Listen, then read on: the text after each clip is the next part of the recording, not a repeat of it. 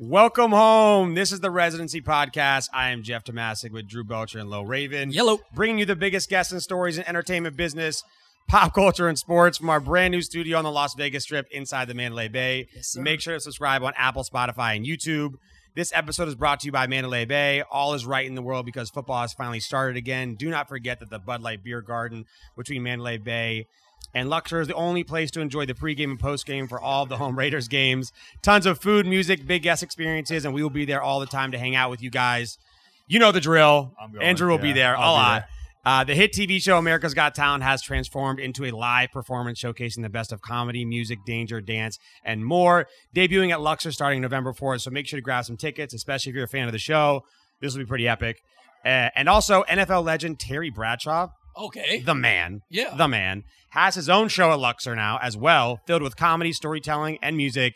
Terry Bradshaw is just the most entertaining. I'm sure he's got some crazy stories. I know, too. right? Hopefully he, does some shirt off like moves that he always does on Fox. That's now open at Luxor as well, so do not miss that. As always, come see us at our studio inside the Mandalay Bay Sportsbook. Say what's up. You know the drill. We appreciate you. It's Friday. I love Friday. I love recording on Fridays. This is like the best feeling.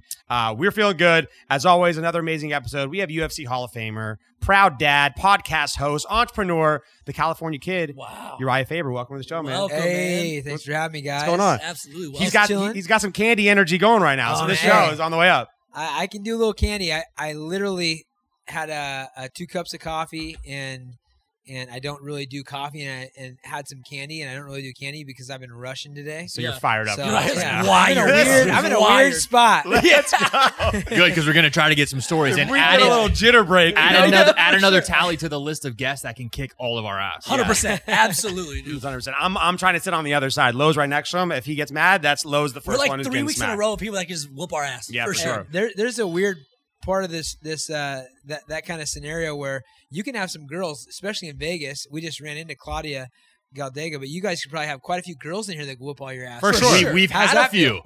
We had Charlotte Flair on here, who for sure could whoop all of our ass. Yeah, 100%. WWE superstar, daughter of Ric That's Flair. awesome. I mean, I don't know if I want to go to a list of all the people that can beat us up to start the show off. Just the girls. Just the girls. There's a host full of beta boys getting our asses kicked Yeah, by every right? guest. Jesus. Unbelievable.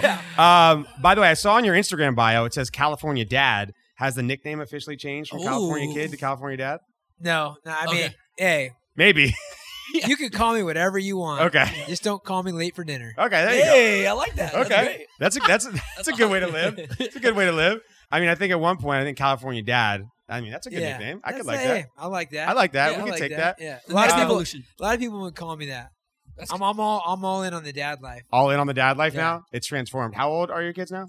My daughter is 2.5 and my son is 11 months. Okay. Awesome. You're in two different worlds. I haven't reached either of those levels yet. So if you have any tips. 6 months you said, right? Yeah, if you have any tips, just, say the word.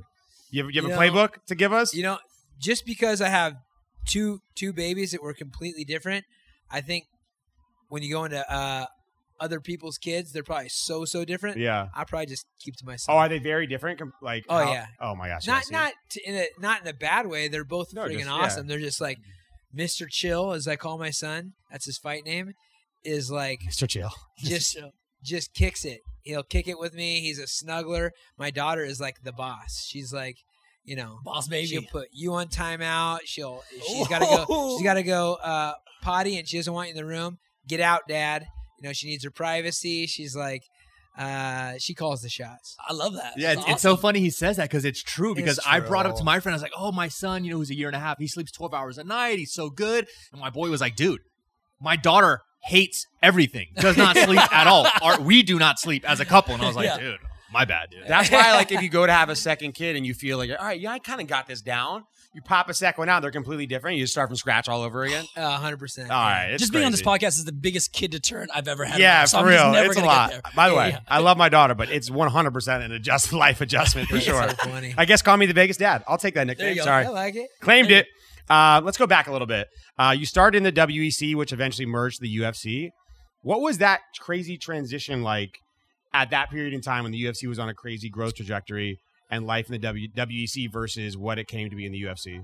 So even before that, I was fighting regionally. And so those that don't know the mixed martial arts world, there's like tiny little backyard casino, Indian casino, gymnasium fights going on all across the globe and the world, in the nation, and so I started out on those, right? Indian reservations when the sport was illegal, 2003, only happening on Indian reservations at that time. And then it progressed to where there's some kind of leaders. UFC was having maybe 3 events a year at that time. Oh, wow. And it was just getting a resurgence after being banned off of pay-per-view model. Crazy. Like there was all the politics about it. You said it was technically illegal at one point? In most states, yeah. Oh, that's crazy. And the owners that eventually sold to William Morris Endeavor, the Fertitta brothers and Dana White, yeah, they're the ones that brought it out of the dark ages. They got the commissions involved. They got, started making some necessary changes to make it mainstream, start spending a lot of money to build it up. And so the WEC was one of the regional shows that had been recently purchased by the UFC. So it was a show that was just happening on one casino in Northern California, the Tachi Palace. And it was purchased and turned into a Zuffa, a UFC brand, without many people really knowing that. So I was the Trojan horse for that organization under the UFC's umbrella, and they got a TV deal. They got the marketing team behind it. They used all the resources to build it up. So my WC career was with the UFC pretty much. Interesting. Okay. And so the TV deal, the sponsorship deals, everything else, they were just cornering the market. They had 2 TV deals, 2 beverage deals, etc. And I was the guy that was the star and the champion at the time. And they were on a brand new station. It used to be the Outdoor Channel. Then it got changed to Versus Channel. So at that time, Versus had like rowing, outdoor bike riding, and like pretty much the worst programming ever. I remember. Sounds like Ocho. It was pretty bad. And then they got There's all these male channels they tried for a long time on cable.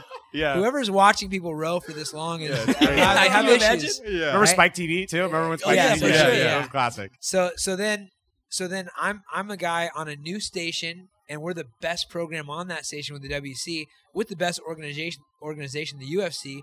And so my rise was because I was the champion, and everybody's putting their money into the new station, the new organization with the old backing. And so I had that quick rise, and it was just a matter of time before they merged together, which eventually happened in 2011. But it was my whole career in the WC was under the UFC umbrella. That's crazy. You got to think about it. If you take a step back, right? The UFC is really smart because they literally found these kind of off the wall or like backdoor kind Smaller of fight ones, things. yeah. And go, hey, we're going to absorb these and then eventually put them all together. It's the game plan and seeing that vision is wild. Not only the small ones, but they bought Pride, they bought Strike Force. Oh wow! Yeah, Strike Force was huge. Yeah, Strike Force was huge. I don't know if they bought Elite XC. They were buying up the competition, but Pride was neck and neck with the UFC for a long time. I do remember that. Yeah, there was like Japan and that side of the world. Yeah, but it was more like offshore, right? Yeah, for the most part. It was nothing in America. Yeah, that's crazy. So what was the actual transition officially when you went from, even though it was owned by the UFC, the transition from being a WEC star to the UFC, right? Yeah. Because that was a big graduation and transition. Right. So 2 things that were the first time. The first one was Jose Aldo and I fought for the world championship, and he was the champion. I was the challenger at the time. He ended up beating the crap out of my leg. If you guys pull that up, it's pretty nasty. Put Uriah's leg on the internet. Oh, we'll add it as a clip. There you go. It's pretty gross. Slow-mo it. What phase it is. But that was the first fight where they took off the WEC branding and just made it Faber versus Aldo. And they didn't have UFC branding. They didn't have WEC branding.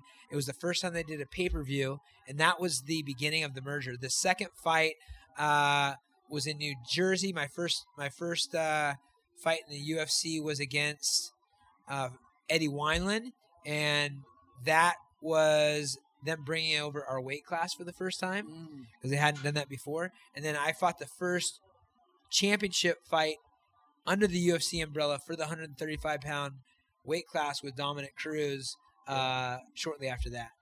Crazy. So it was like a slow process. They knew what they were doing, and it was like a taking off the branding here, merging like an unbranded thing into a UFC thing. Yeah, It was a smooth when you- transition. Yeah, when you were actually fighting, did you feel the difference in the actual arenas when you went from like a WEC match to a UFC match? For me in particular, probably not. If you look at some of my biggest fights in the WC, I had sold out arenas, and like, there's a clip of Rogan saying, "I've never been in an arena with a bigger response than this." I posted that the other day on my Instagram actually, and so it was a little bit different. Just the biggest difference was people gave it the due respect. Right. Because there already wasn't a weight class for me in the UFC at the time, and I was owned by the UFC, so the champion of the world was the WEC champion at 125, 135, 145 pounds. Then you had guys at 155 pounds. You had Anthony Pettis, and then Demetrius Johnson, Jose Aldo, Dominic Cruz, all came over, and now you know them as UFC fighters, but they were all the champions at the WEC first. Got it. So it wasn't that much of a change other than the respect and the notoriety going Right. Yeah. Because that UFC brand at that point was just on Huge. this insane trajectory, right? Yeah. And the business minds, I think, changed the desire and the advocacy of the sport completely. You know what I mean? 100%. Yeah. And from like you said, the advertisers, the arenas, all of that bringing it in, it just starts to grow everything. Yeah. Yeah, and if you look at why UFC has been so successful, and this is why you look at boxing as a comparison, there's different rule sets as far as the business goes. Right. So the UFC spent a lot of time, and Lorenzo and Frank Fertitta and Dana White, get the credit for this. They put money back in for a long time before they saw a profit. And in the boxing world, everybody's taking out because there's a lot. Single fights, yeah. Single fights. It's like the fighter gets the money, the promoter gets the money, the venue gets the money. You restart for the next one. And they restart for the next one. And, the promotion for a longer journey on a league is not as much of a concern. And the hard thing in boxing too, right, is there's like 5 different championship belts for the same exact weight class, right? It's not unified. And they go, oh, well, the unified. There's really like 4 other belts, right? In UFC, it's you are the bantamweight champ, right? You are the welterweight champ.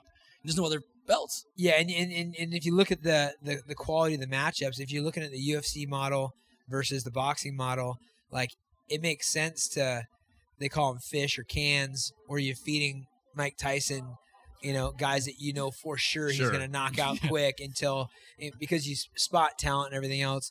Like you're getting really good matchups all the way through careers in the UFC, so it's a little different model. Sure, they probably give a little favoritism here and there, but there's some killers versus killers all the way through, which makes sense for a league. You want every match to be exciting, not just the star that you're going to eventually mooch all the money off of. Yeah, especially now UFC has so many consistent, huge matches. It's just over and over and over again. Yeah, and they'll do a great job of matchmaking and putting on these great shows. Yeah. Well, speaking of boxing, by the way, I just saw you posted about the Caleb Plant versus Canelo press conference that got a little out of hand, obviously. That did. What's the most intense pre-fight face-to-face you had at a weigh-in or press conference? Man, mine have always been pretty mild right up until the stare down, but the stare down for me is like a chance to look into a guy's soul. You're like you're literally like is there nerves on this guy? Is there like you're getting face to face and you get to show them, hey, I'm not scared, motherfucker, and I'm gonna hurt you. Like that's kind of the intensity level. As far as things getting escalated, I don't think that I've had, like put your hands on me, I put my hands on you situation. Yeah. But I would say some of the bigger stare downs I've had have been with guys I don't like a Dominic Cruz, and then there's a guy way back in the day, David. It was on a small organization back in the day, and I had heard this is before any kind of social media or anything. I heard because he was in the same athletic club as my high school girlfriend's dad, and they was in the locker room talking shit about me, and then that's how I heard about it. I love it. and so I was like, all right, motherfucker, feed the beef, let's go. Yeah, let's go. And that was back in 2004, but there hasn't been too much like actual contact. Do you look forward to them? Like, do you look forward to that face-to-face moment? 100%. Yeah. Yeah, it's really, it's like poking the bear, really, and the native kids used to go, get some sort of clout in the in the village if they go and poke the bear and not die, and it's your opportunity to get in somebody's face and like you're gonna fight this guy, but you can't hit him yet. Like so I enjoy that. Yeah. Are you a shit talker up there? Or are you like silent stare down? I'm never a shit talker. No. Not unless I'm like saying something that I really feel and like it's genuine. I don't do it to do it. But I will also I'll crack back or say how I feel. Absolutely. Yeah. But it's not like my thing. I'm getting hyped up. Like, oh is my God. That I know? Right? Is that like an unspoken rule that you can't punch the guy during the stare down? Yeah. Well, okay. Look, this is another great clip for you guys to pull up. There's a guy named Crazy Horse. Not Crazy Horse Bennett, Charles Bennett. He's entertaining in his own right. I actually fought him back in the day on Indian Casino. There's a guy, Crazy Horse, that's a heavyweight fighter, and he's in Japan, and they get face to face, and this Japanese guy is all nervous and goes and kisses him on the lips, and the guy's from Texas, and he shakes his head like this and goes, boom, knocks the guy out. Fight's over. Nobody gets paid. Nobody gets to watch him fight. There's consequences. Yeah. That happens in a say that, Plant got a detached retina because of that little thing. Sure. Fight's off, career's off, everybody loses millions of dollars. Got it. And so there's that at risk, and so there's like a rule about that. Okay. For sure. Yeah, because I always see some fighters that it gets a little aggressive face to face. They do the shove, but I don't really see a lot of punches ever really thrown. Or they wrestle. So I always wondered. Yeah. I remember like Daniel Cormier, like they wrestled one time. Like, yeah. And MGM when they had like their stare down. I didn't know if John Jones in DC. Yeah. I remember yeah. I didn't know if Daddy Dana was in the back. Like, hey, if you hit this guy, like, I mean, you get it though. Like, can you imagine talking shit to each other for all time, getting ready to fight, and then coming face to face? Like, how you keep yourself away from wanting to just at that moment, like, go, like that's it, right? Especially there's a lot of scenarios where there's real animosity and sometimes real history. Like the fight world is a small world. Sure. Girls. Yeah. Okay. The issue. Yeah. Things said about moms. Like Canelo, I think he kind of misunderstood what motherfucker really means. It's like Canelo probably that's what the thing was about. Yeah. Canelo probably really said like I'm sure Plant didn't go, a motherfucker is somebody that fucks moms and maybe their own mom, and it's a real insult. Like, no, you just say, hey, what's up, motherfucker? Yeah, motherfucker, yeah. Sure. I say that, like, what's up, motherfucker? And I was like, yo, what'd you say about my mother? My mother. Don't ever mention my mother. It's like, well, I don't think I was mentioning Yeah, you're so right. Using a word, like, he's like, mother, no one mentions my mother. It's like, I think he was talking about all moms. Like, you probably have fucked one mother. Line in the sand. If not 100%. At that moment, but probably in the future, in the past, someone's mom has been fucked. Absolutely, for sure. Every mom has been fucked for sure, except for Adam and Eve, right? That's a fact. There you go. Adam and Eve, and then Mother Mary. Yeah. There you go. Okay, there's exceptions to the rule. There's two girls that have not been fucked. Yeah. That's insane. I mean, if you think about it, could you imagine how intense that would be? That's also a clip. If you really rocked and like that hard with like being that upset at someone, and then it actually had to like keep your cool. It's impossible. Like it's actually impossible. It's impossible. And there's actually immature stuff happens with these girls, like girls in that world too. I mean, you could have two guys that have a history with females. That's weird, but for sure. That's age. You want to talk about the oldest things in the world? Issues with females and fighting. Yeah, 100%. Yeah, you're right. Throw them in a cage, see what happens. Eating and taking a crap. Those are the other two. Yeah. Living and dying. Those are the 6 things. It's the 6 things. Number what? The UFC. Fighting over chicks. Yeah. Chicks, 100%. That's crazy. I actually now thinking about there's like a list of like all the world wars and like things that have ever happened because of women, like people guys fighting over chicks. Yeah, females, man. Now they're just profiting off females, of it, man. For sure. Females. Is there like a written rule in the UFC where if you're the one who starts it, you take like a huge penalty and like the other guy gets paid, or is it like no, everything's off, no one gets money? I would like to think that there is, but at the end of the day, this is business. If the fight's not happening, 100%. Then no one's making money. Yeah, no one's making money, and also there's rules that are bent, If a Conor McGregor does something versus a guy who's making his debut that ruins some stuff, but they can still make a ton of money off of Conor McGregor, they're going to find a way. You know what I mean? They're going to fucking find a way. So, makes sense. Yeah, it's like, it's a fine line. They want to make money. It's a moving target. It's a moving target. Fair enough. Well, so by the way, you and Conor McGregor have had a lot of history. Where does your relationship stand with him now? We got a good relationship. Yeah? Yeah, I mean, it's a relationship is what it is. Like, most of our communication is through Instagram and most of the time giving each other shit, but we have a good relationship. Yeah? That's right. What do you think about his past few fights and what is upcoming for him possibly? Look, the one thing that people don't realize about Conor McGregor is that guy is doing things that nobody's done before on a bunch of different levels, including winning a belt in a weight class and then going up to another weight class and winning a belt, including going up 2 weight classes and then fighting, just calling his own shots on who he gets to fight. But he challenges himself. You know? For sure. There's been a few fights that aren't challenging. Like it's like you talk about Tyron Woodley, like, oh, he's lost this many fights, or a Nick Diaz, he's lost this many fights, or he hasn't won a fight since this time. Well, Nick Diaz was fighting Anderson Silva, George St. Pierre in his prime, and I forget who the other guy was in his prime.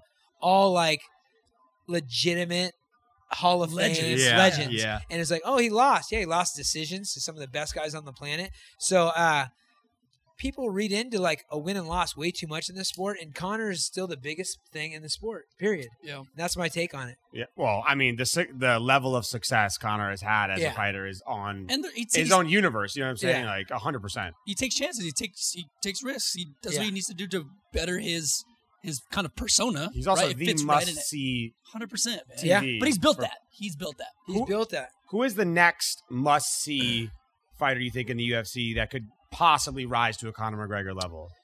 Well, that could possibly rise. I mean, I think Sean O'Malley is a guy that has that. Love factor. Sean. We love and Sean. Sean's doing a lot of things that are really intelligent. That are some are instinctual, some are strategic. He's got the it factor, which you don't get to choose, right? And some guys got lucky, some guys don't. You have you don't, yeah. Yeah, and it's not about looks, it's not about personality or fighting.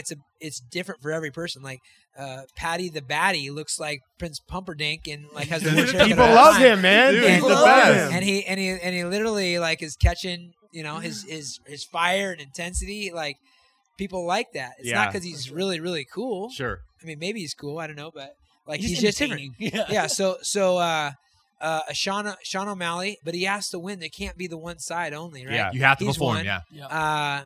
Cody Garbrandt has an opportunity to write the kind of path that's gone in the past. He definitely has an undeniable star factor, and he's also one of the most dangerous fighters on the planet. He's cutting down a weight class, so we're going to see him, have a refresh, reset, and possibly become a world champion again. So that's exciting.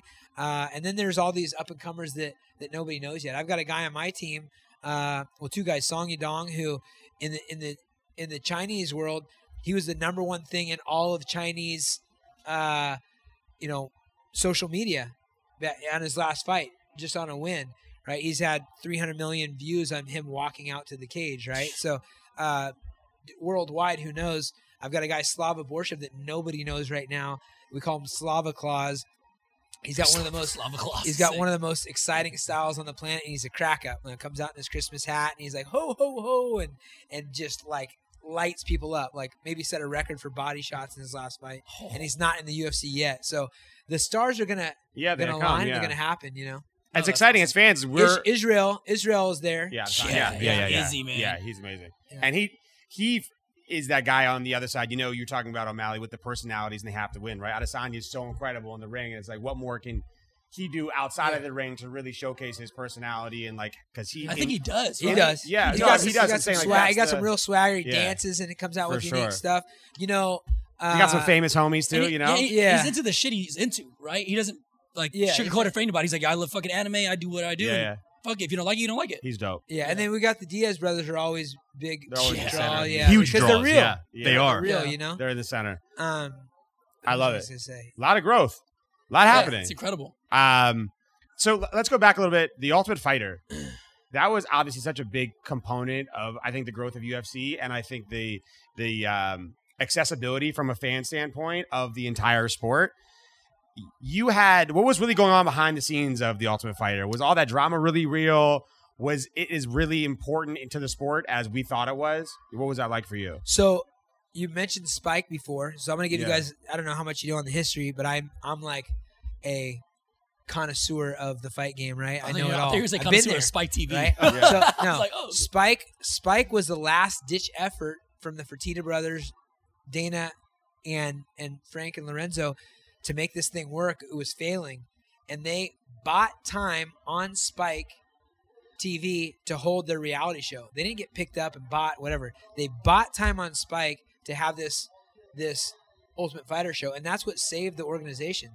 Lorenzo was just about to call it quits, $40 million in or whatever, and said, you know what, call Dana back, one last shot at this thing. Let's do this TV show. And that's why the Forrest Griffin is a made man in the sport. Right. Yeah. That fight between him and Stephan Bonnar was iconic. They played at the beginning of every big event. It's the final piece that made sure the sport didn't die and it grew. So it's been a huge, huge part of the success of the UFC. And I've been on there multiple times. So there's one time I was there in 2010 or 11 with Dominic Cruz. The first ever live event was 3 months long. And then obviously the one you're talking about is the Conor McGregor experience, which was awesome. Conor is the biggest star in the sport. And so, and he wasn't quite there yet, but it was like part of the vehicle getting him there. That was like 2016, 2017-ish area then, right? I don't think it was 2016. I retired in 2015. I retired in 2016.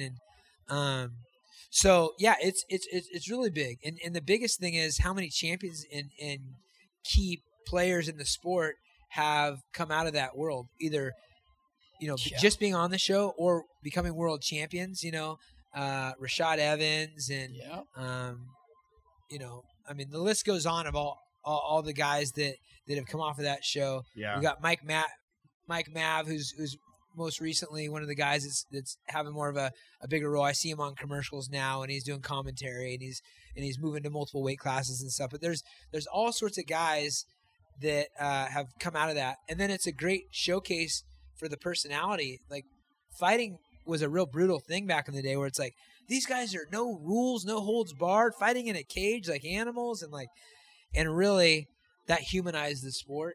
And you're like, oh, you've got this guy who was going to be a police officer, but now he's going to do this. And you've got this guy who's a family man, and this guy's got some mental issues, and this guy has a drinking problem. And it's like, and they're all buddies, but they're going to beat the crap out of each other. It really made, the soap opera happen. It was great. It was great. It was great TV. Yeah. It was like they would all live together, so you get like the big brother kind of element. It was how great. These guys interact together. And the other part is too is like for somebody who wasn't familiar with what goes into a fighting match, right? All the training, all the grappling, learning different techniques, whatever. It gave us a kind of a front row view to like this. There's so much that goes into and the competition. This sport. Yeah, for the sure. competition is just like you just don't realize what it takes to really get in there as a 1v1 sport.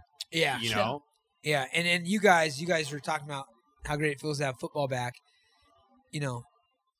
Real football fans a lot of times like to watch the college matches, because it's like the college players are in it for real. Like, sometimes you see the best football on the college level because they're there for the right reasons, and they're young, hungry talent. They're trying to stand out, and that's the same scenario with a show like that.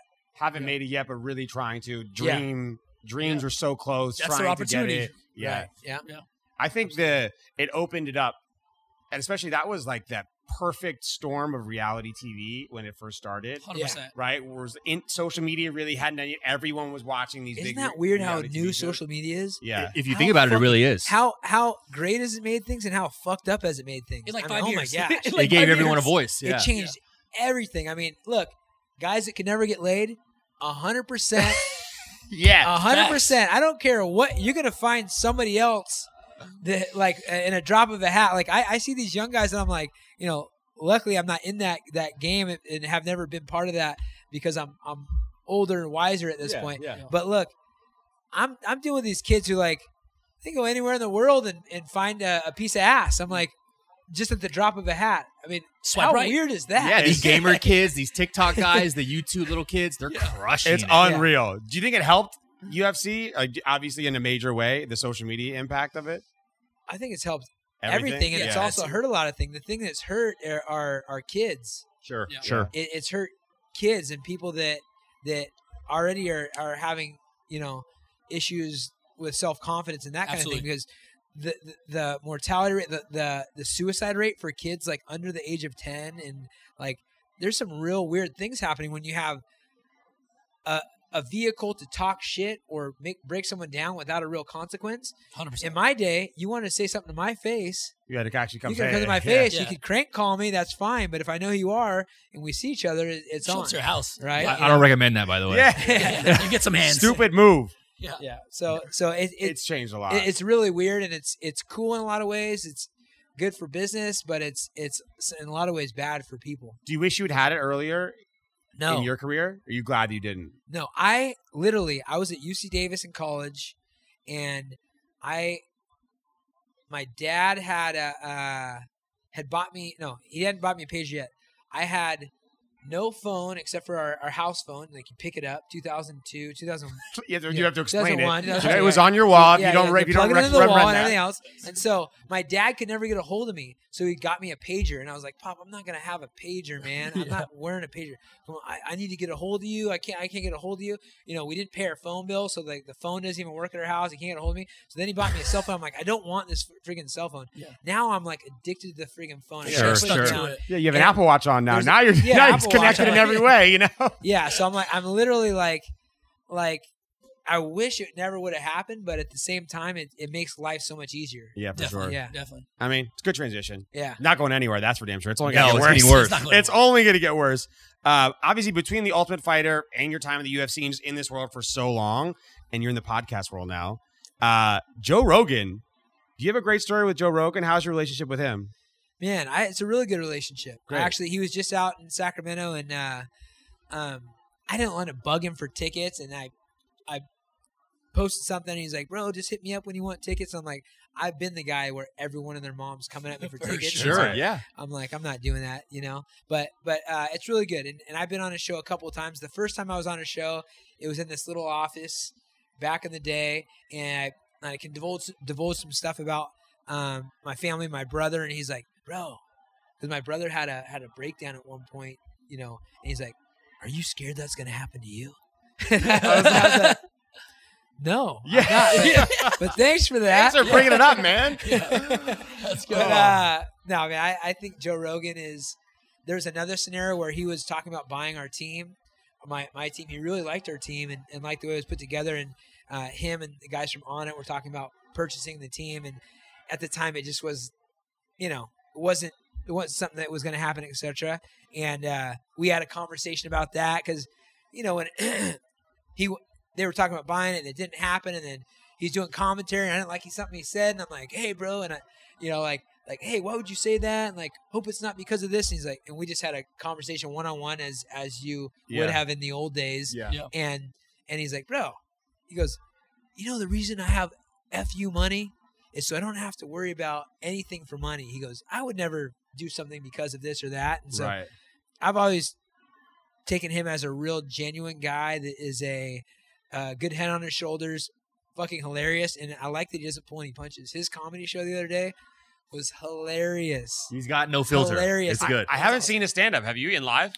No, the last one it was here. Was it like a month ago or something? With Chappelle. Yeah, no, I didn't go. Dude, it was funny. He touched on some really funny subjects. They wouldn't let us bring our phones in. Anybody in the whole arena. Yeah. I had mine in there. There you go. There you go. Okay. When you know people. Pull some strings. But his stuff was I won't tell all his funny jokes, but it was pretty fucking funny. No, that's awesome. I mean, Joe Rogan, I think, was a huge component. I think the UFC just spread its like wings across so many different avenues, and Joe Rogan became just a huge ambassador for the UFC over time. He was I the saw face. him. Yeah. It was Dana and him. Yeah. Right? For the most part. And he got emotional when he was talking about the role that the UFC's had in his life. It's been mutually like impactful. I mean, that guy is loaded. He gets to do whatever he wants. He's literally watching a sport that he's like truly passionate about, making people laugh, gets to make his own schedule, you know, meets the coolest people. I mean, he's rubbed shoulders with the most influential, powerful people on the planet. No question. Insane 100%. podcast, yeah. Which is awesome. No question. The most ridiculous podcast story of all time. He just Yeah. became synonymous with podcasts And in then general. that's what he wants. He'll get you to listen for 3 hours. Yeah, it's, nothing. It's wild. It's funny because I sent this to my buddy the other day, and it's I got a pitch. There's something called flow wrestling, flow grappling. They have all these different flows that is like a big company now. And my buddy Martin Floriani was the one that started it, and he was trying to explain it to me. He just got back from Europe, lost his phone, and was like barely had any clothes. And he's like, I got this idea, blah blah blah, and he gave me a pitch deck. And I found it in my garage the other day, and it was like a pitch deck, and he's like, a podcast. A podcast is the future of, and like explaining what a podcast is, and this is what's going to happen, and blah, blah. And I was like, dude, this is so wild how new, like, the world is to all these things that are changing it, you know? For sure. It's crazy. I sent a picture to him. I'm like, I just found this, like, where you're explaining to me what a podcast is. And Joe Rogan pretty much invented it. You know what I mean? Like, unbelievable. If Dana White and Joe Rogan got into an octagon, who's coming out on top? Rogan. Yeah? Ooh. Well, Dana would have the advantage. Well, I don't know if he'd have the advantage on hands because Rogan is a traditional martial artist, and I've seen him like kick and hit the bag and whatnot. And Dana's a traditional boxer, so Rogan's just more well-rounded. Yeah, equally as takes buffed the ground. up these days. Yeah, they're both doing it for sure. I would not like to see a headbutt between those two big old noggins. Talk about a fucking collision. Most classic bald head, like complete nose knockout. Yeah. Unreal. I love that. By the way, a fight that we would all love to see. Yeah, Dana, I'll put it together. If you need a good promoter, I'll put this together. I've got my matchmakers here. Let's go. Done. We got the ready. promotion under it. We got a great place to promote it right here on this podcast. We have it ready to rock. Let's make it happen. No problem. God, talk about just added entertainment to Vegas. Put it on here. Imagine. Oh my goodness. Obviously the UFC career for you has been incredible. What did getting inducted into the UFC Hall of Fame mean to you? What was that like? Man, it was really a trip because you don't, when you're nose to the grindstone and you're just doing, like, my life is pretty simple. It's at my house, at the gym. If I travel, most of the time it's for an obligation, which I love anyway. So it's like, all seems like fun, right? But you don't, like, wake up and like, hey, what have I done thus far? And what do I mean in the sport? And like, you don't like do that. You don't take time to smell the roses. Yeah. And so when they put you in as a first generation Hall of Famer, and I'm literally there getting inducted with people that I was looking up to, and sometimes like George St. Pierre just got inducted into the Hall of Fame after me, which is crazy. And like I was there with Don Fry, who, man, I remember being a huge fan of Don Fry. If you ever see him, beating the crap, one of the most legendary fights of all time, and just being in the presence of those guys and realizing, like, man, I've like been here a long time. It's a new sport, but I'm like one of the people that's being celebrated for it. It's a really good feeling, and I appreciate the respect. It's a huge accomplishment, man. Yeah, it's like and well deserved. Definitely well deserved. Thank you. For sure. Yeah, I mean, that's the pinnacle, I think, of every sport. Afterwards, once you see it, like you said, and you have a chance to reflect back, like, okay, well, how am I involved in this sport in its past, its present, its future? Right. And that's been, I guess, immortalized now for you forever. Yeah, absolutely. And I told kind of the backstory of the WC that I really was, at the time of the WC, there was no weight class for me in the UFC. By the time they started the UFC, I was 31, almost 32 years old once I was into the UFC. And I've been a guy, that prides himself on natural everything, health, and realizing all the friggin' PED heads out there that I went through and was at a time, and BJ Penn just posted something about this. He's another guy that would never do it, and the Diaz brothers would never do it. But I was unaware of how many people cheat out there. And and I'm like, I did what I did, had 46 fights in this short period of time. And then I look back at some of the other guys where I'm like, some of my peers in that group, and I've got a lot more fights than guys that started way after me. 46 fights versus even like a Tito Ortiz or a BJ Penn. BJ Penn's had like 30 fights, and I'm like, these are guys that I was looking up to, and I just went friggin' threw myself in the fire for 15 years and just went for it. Crazy. So it's cool to take a look back and go like, wow, I was a part of this whole thing. I remember staying here. That's so many fights, man. Yeah, and you built the weight class in the UFC, basically. Yeah, and I Ronda Rousey had the honor of being in the role of being somebody that was able to put something new on the map. Yeah, it only happens because the sport was so young. For sure. And so I'm appreciative of that on a lucky standpoint. But I was here. This is funny, actually. I was here. I had a buddy, Lou, who's passed away as of now. We call him Lou on the Beach.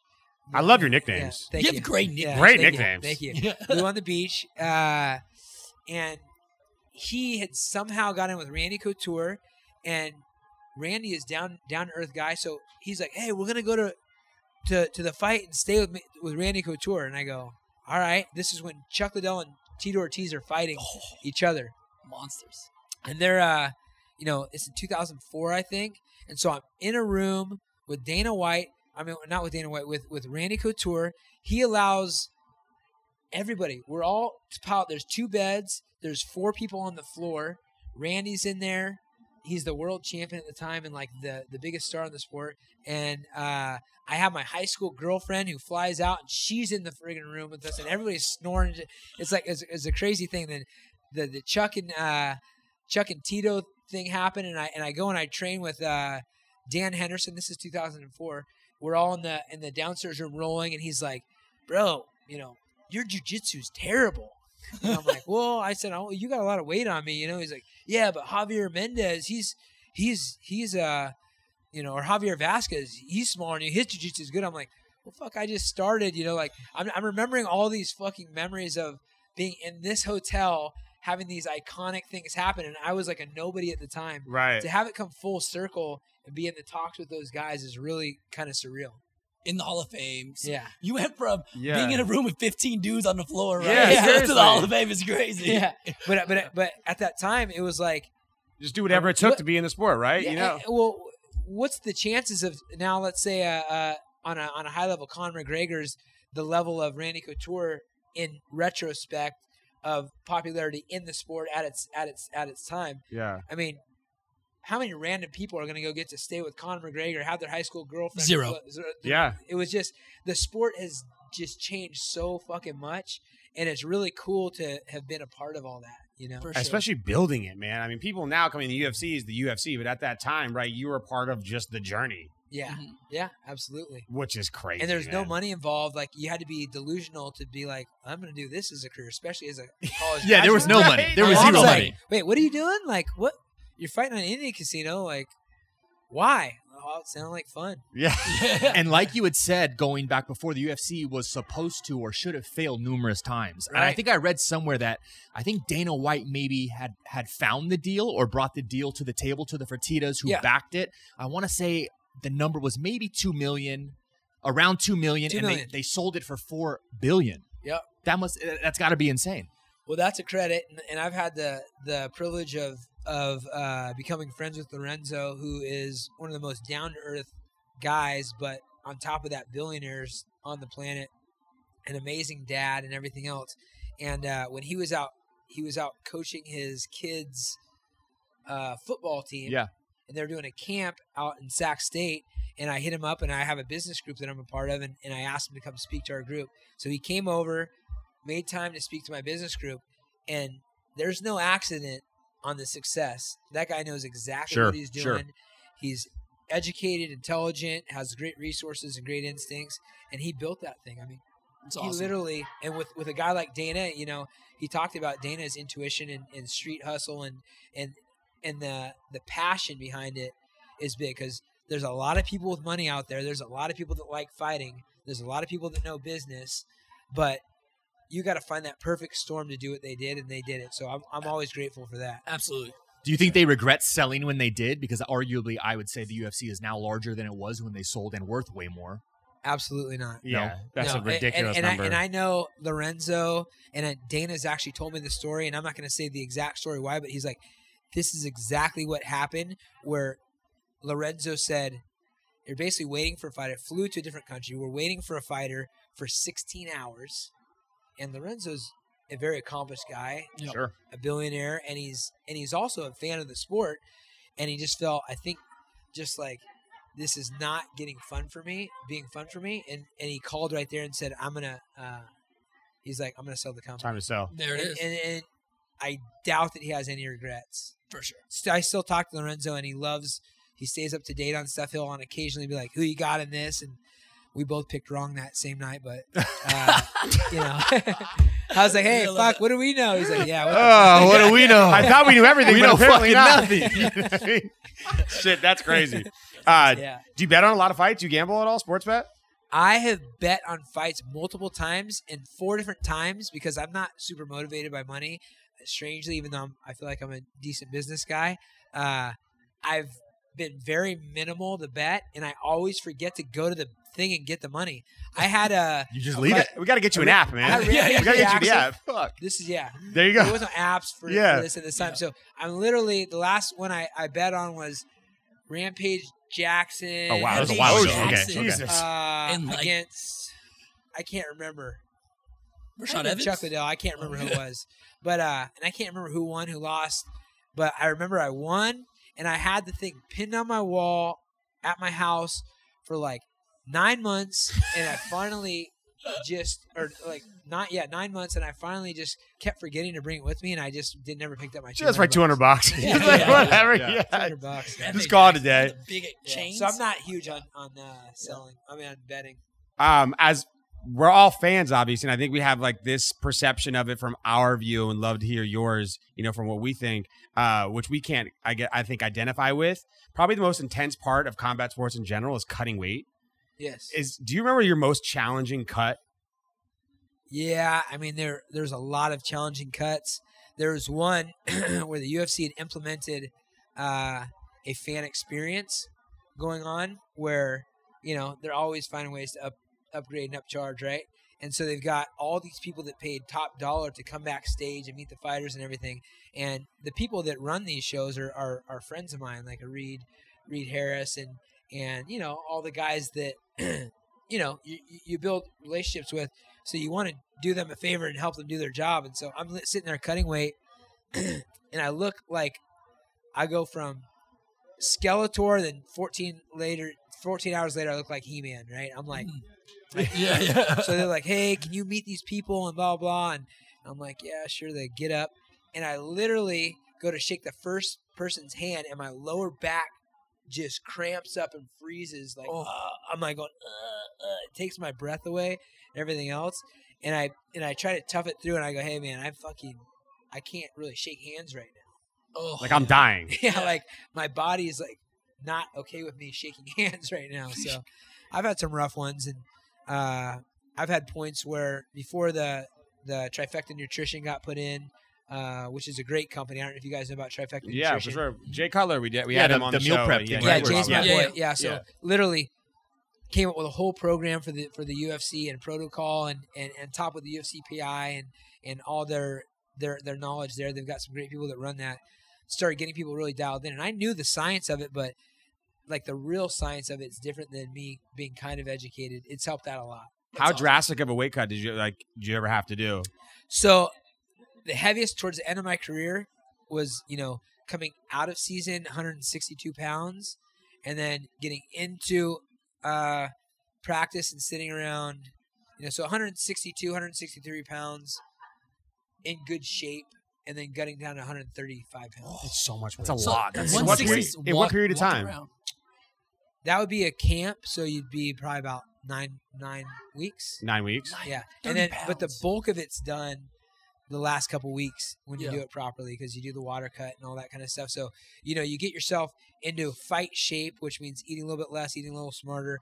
You get the regimen squared away. I go from like 62 to like a 55 consistently. Then from 55 you're hitting 51, and then you're hitting 48 on occasion when it gets closer, and then you're going back up to 53, 54. Then the real cut is like the last 2 weeks, and then really the last week where you're cutting like 15 to 16, 17 pounds. Oh, in a week? Yeah, a week sometimes. Oh my god! Matter And of is days. that just for the weigh-in? Yeah. And then after the weigh-in, you can eat whatever you want to Rehydrate. gain Stuff however it is. much weight you want. Yeah. What's the weight gain? In 14 hours, right? Back up to, I've been up as heavy as 57, 56. So you're up like 20 pounds in like Sometimes, 48 hours. Between 17 and 22 pounds. What are you eating? That's crazy. big for me.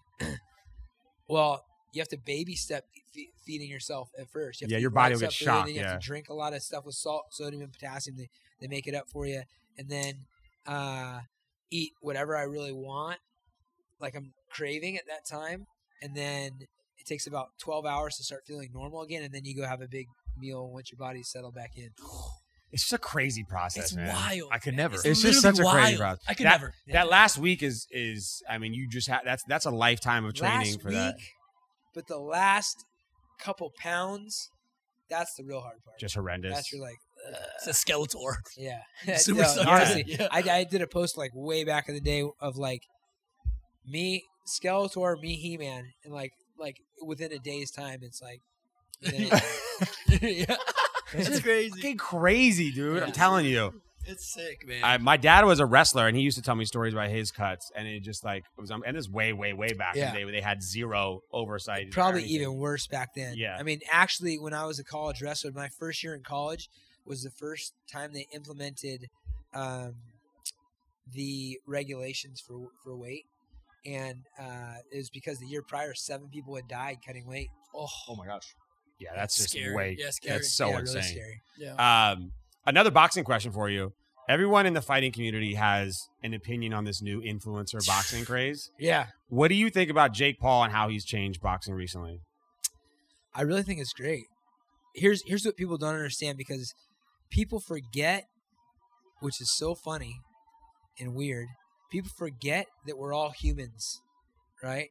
The difference between a boxing human and an influencer human is not much, right? And so when somebody decides and they're able-bodied and able-minded and dead set on something, that they're going to do something, especially a 21 to 22 or 23-year-old, which is, by the way, the age I started fighting was 23, almost 24.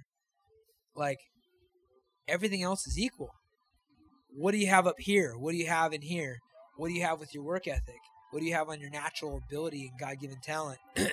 And so people forget about that. And they're like, oh, he's this box? How's he going to do this? It's like, this is a fucking kid that, and his brother, I know Logan, they're like extremely accomplished in their one little area, right?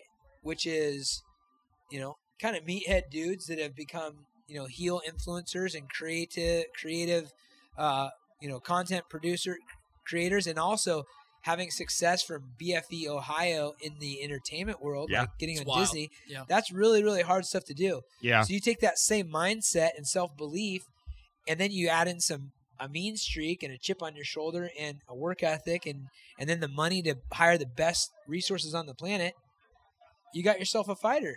Like, for sure. Plain and simple. And then they're really strategic on things. They're picking like the sure thing. Like, of course. They're sacking things in their favor, and then they're like, somehow it's been okay for them to fight like huge weight discrepancies. And so I think insane weight it's discrepancies. Crazy. Yeah. So I think it's great because it is reviving the sport a little bit, and it's creating competition, which is great for business of the fighter. Like everywhere, there's options out there, and big options with equal as much clout and equal as much cash, and probably not as much self-satisfaction if you really look at it. The UFC is the NFL top dog of the world when it comes to the fight game, but the average guy doesn't know,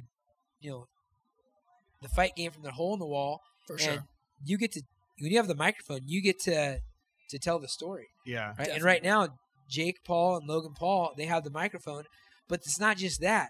They also want it. They also are passionate about it. They also are fucking big, mean guys with some natural gifts. Like, those guys wrestled. I know they wrestled in Ohio. Yeah.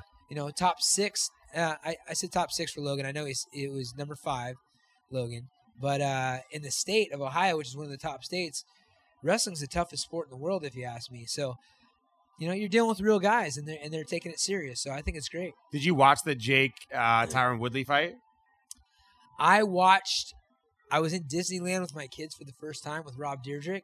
Okay, cool. And so I was like, literally got out of the mess. My kids were throwing up and everything else, and got to the last 3 rounds of the fight.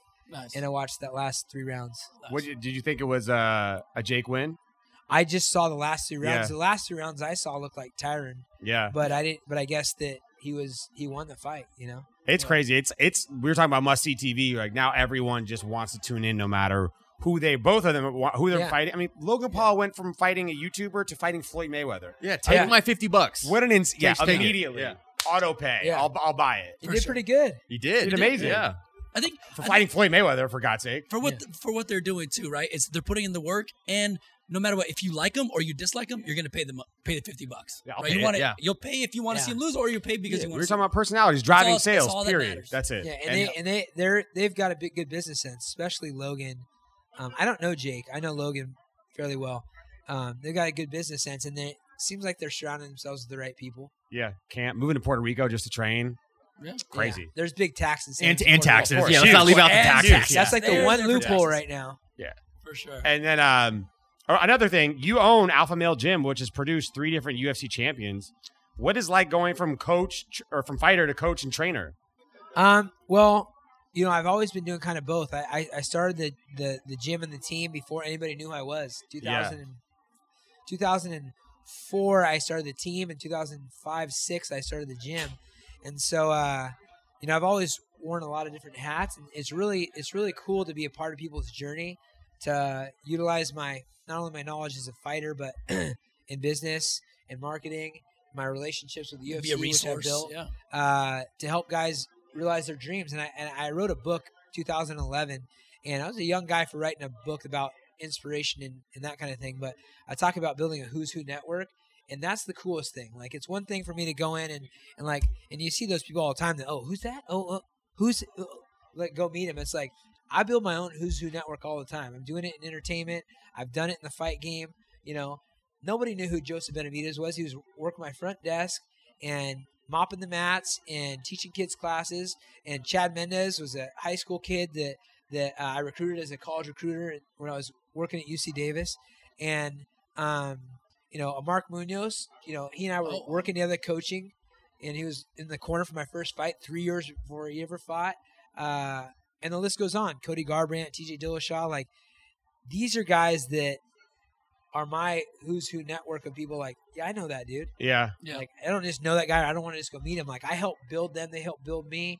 And now that's a real fucking network. Sure. Yeah. That's awesome. And I love that kind of feeling, and I want to keep doing it. Yeah, next step, really. Yeah. That's a perfect graduation from where you're at to being synonymous with the sport and continuing in it. You know what I mean? And I just had a meeting with Shelby. They're still trying to get me to do a fight, which I'm not opposed to.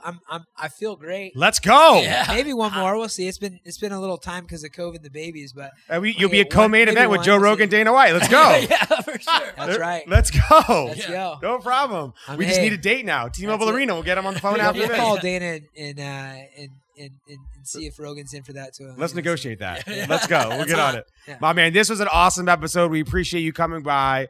Guys, make sure you check out everything URIJAH FABER's doing at the Residency Pod on Instagram. We appreciate you. We'll see you next week. Absolutely. Later, guys. Thanks, guys. Yeah, thanks, man. Appreciate it.